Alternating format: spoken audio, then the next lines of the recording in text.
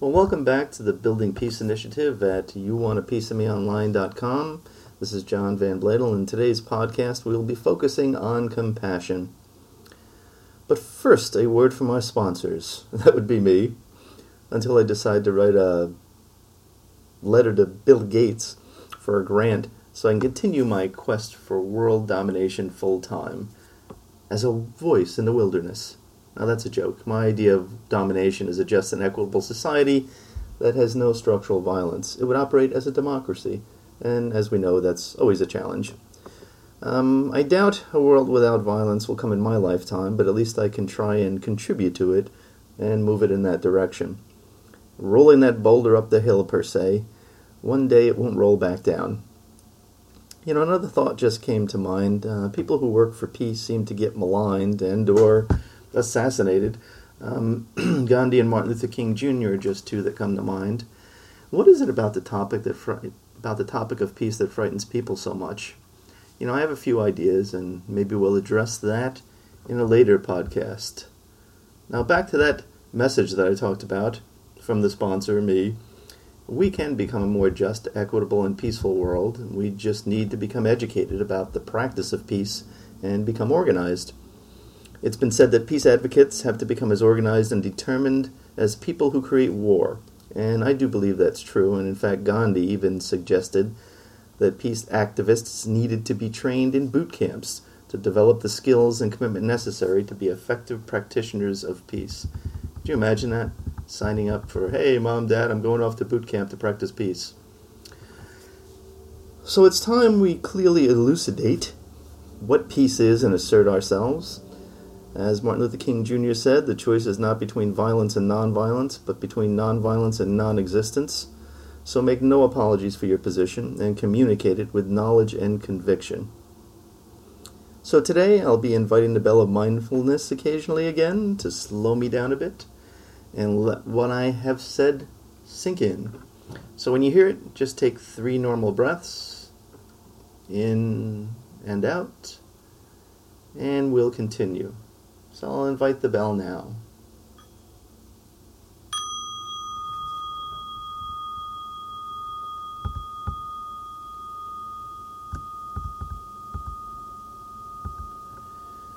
So moving on to today's topic, we spent quite a bit of time talking about empathy. I hope you've been practicing it a bit and have had some positive results.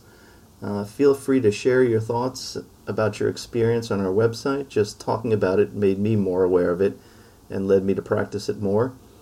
And just keep practicing and you'll see positive change. And remember, get a partner. I found one who's really good with empathy and she's inspiring.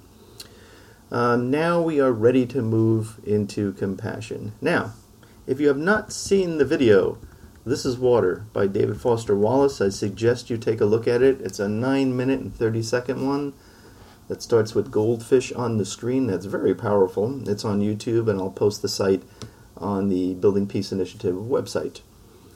Now, this video really helps us to understand what we are often unaware of is the environment we're living in and how it just seems normal. For instance, do we really live in an environment that supports compassion? Is our environment filled with selflessness and altruism? There's quite a bit of it out there. We're just not exposed to it or tuned into it as often as some of the non-altruistic sides of human behavior.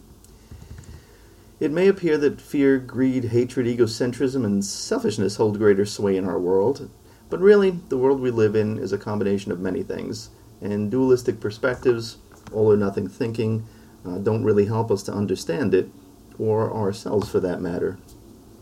We are not this or that. We're not all one thing or all another. We're a mix of altruism and selfishness along a spectrum depending on the particular circumstance.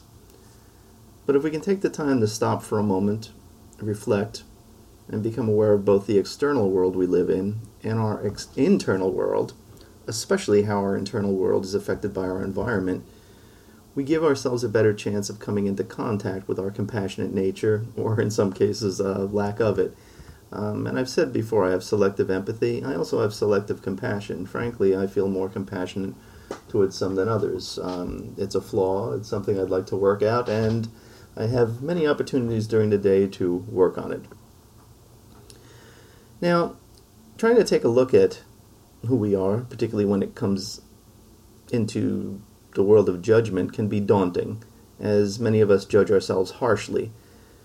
But when we're aware of our judgments, it's really an opportunity to listen to what our minds and our bodies are telling us, and just become aware of it so we give ourselves an opportunity to change.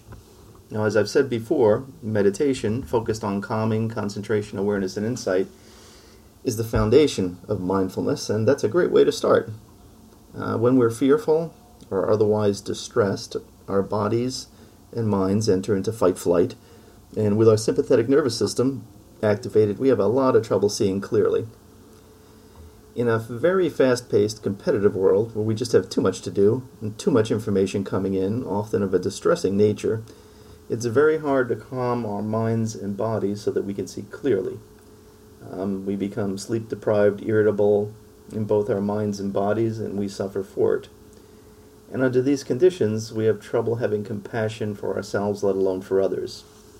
We're in survival mode, and survival mode is not necessarily a good place to be if you're trying to cultivate compassion.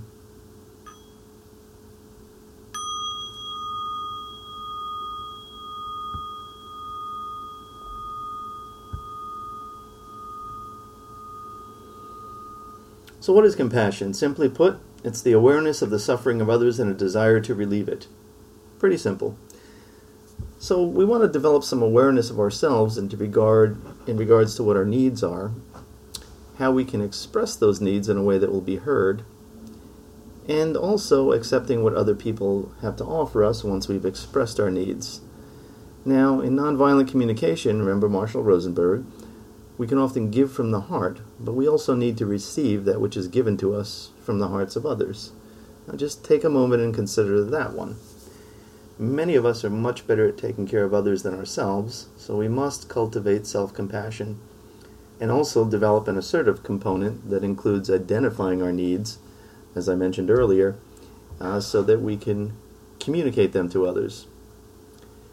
Now, this is especially important for those who work with people who are suffering in what are called helping professions like social work, nursing, where people experience something called vicarious traumatization. Now, I'm not going to use the word burnout. I just don't like the word. And when people are working under these difficult conditions, they can start to suffer to the point where they develop physical and mental health problems. So that self-compassion piece is very important if we're going to stay solid. So what we're doing is a combination of calming our minds and our bodies, becoming aware of our thought patterns, in some cases habitual thought patterns, and this is a form of cognitive restructuring that a lot of you have heard about, cognitive behavioral therapy. We stop, choose what we want to pay attention to, evaluate our perceptions. Are they accurate? What would be a more reality-based perception? After all, sometimes our perceptions are not accurate, and that affects us deeply. Sometimes a little shift in thinking can help. You've all met people, you ask them how their day was, or how's their day going, they say, oh, same crap, different day. When you do that, you really set yourself up to pay attention only to the crap that happens during the day, rather than some of the more positive experiences you may have.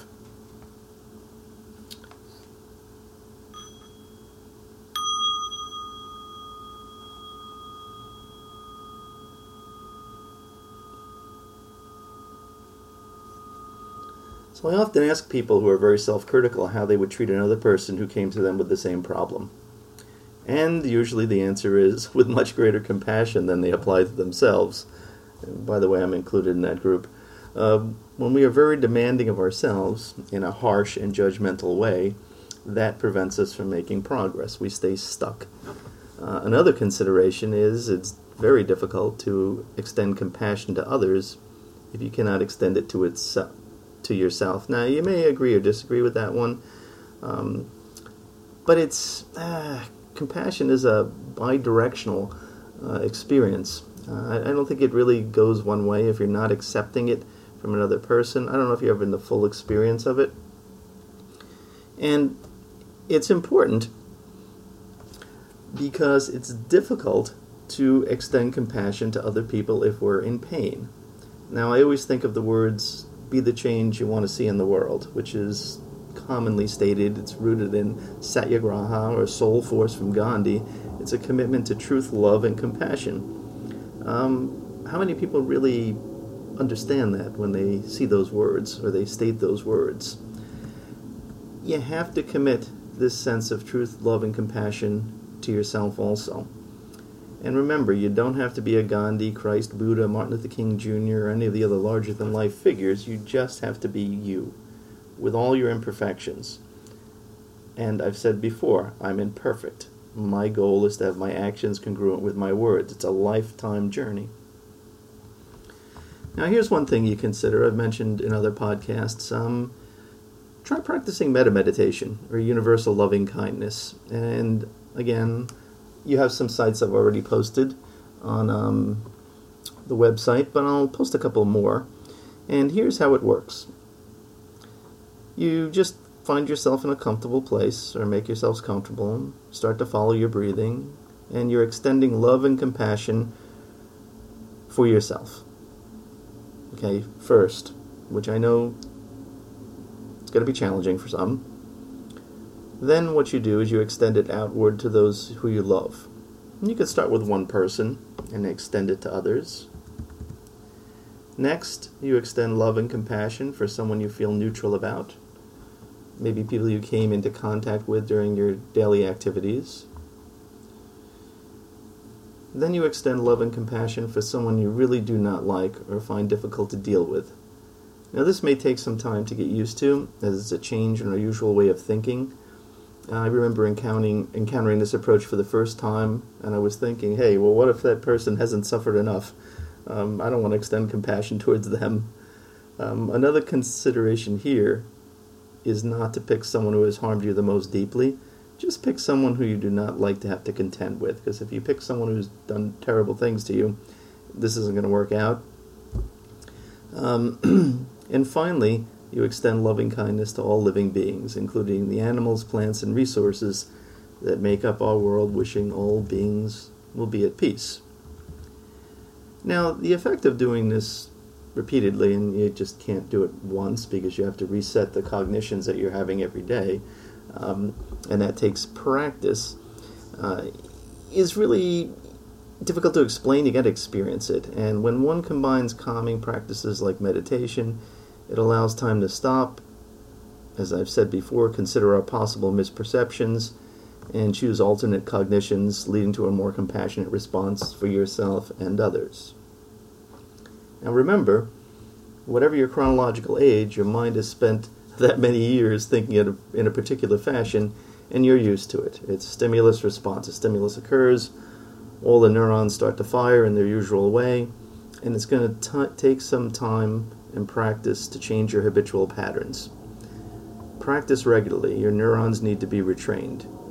If you are thinking habitually, people suck, it will take some time to replace it with, and this is from Thich Nhat Hanh, waking up this morning I smile. 24 brand new hours are before me. I vow to live fully in each moment and to view all beings through the eyes of compassion. It may be a little hard to take at first, but sooner or later it can become part of your thinking. So in practicing compassion, we substitute understanding for judgment. We consider other alternatives, seek to be kind and understanding to ourselves, and again, always with empathy, putting ourselves in other people's shoes. Where can you practice? Well, hey, driving a car, right? It's a great opportunity to practice compassion. Rather than getting agitated when someone cuts you off, you can consider that they just might be in a rush and not have it become part of your internal dialogue that say people really suck. So, when your judgments come up, take time to pause and consider your perceptions. You may also reflect on times when maybe you were a bit inconsiderate or said or did the same thing to someone. We are not always at our best, and neither are the people around us. So that's it for today. We'll continue to talk more about compassion next time. In the meantime, remember that metta meditation. Try to be aware of when you make judgments. When you do, without judging yourself, take a moment to shift to listening with the express intent of understanding rather than judging, and you'll start to make progress. Now, till next time, let's make this Self-Compassion Week and allow ourselves some peace of mind.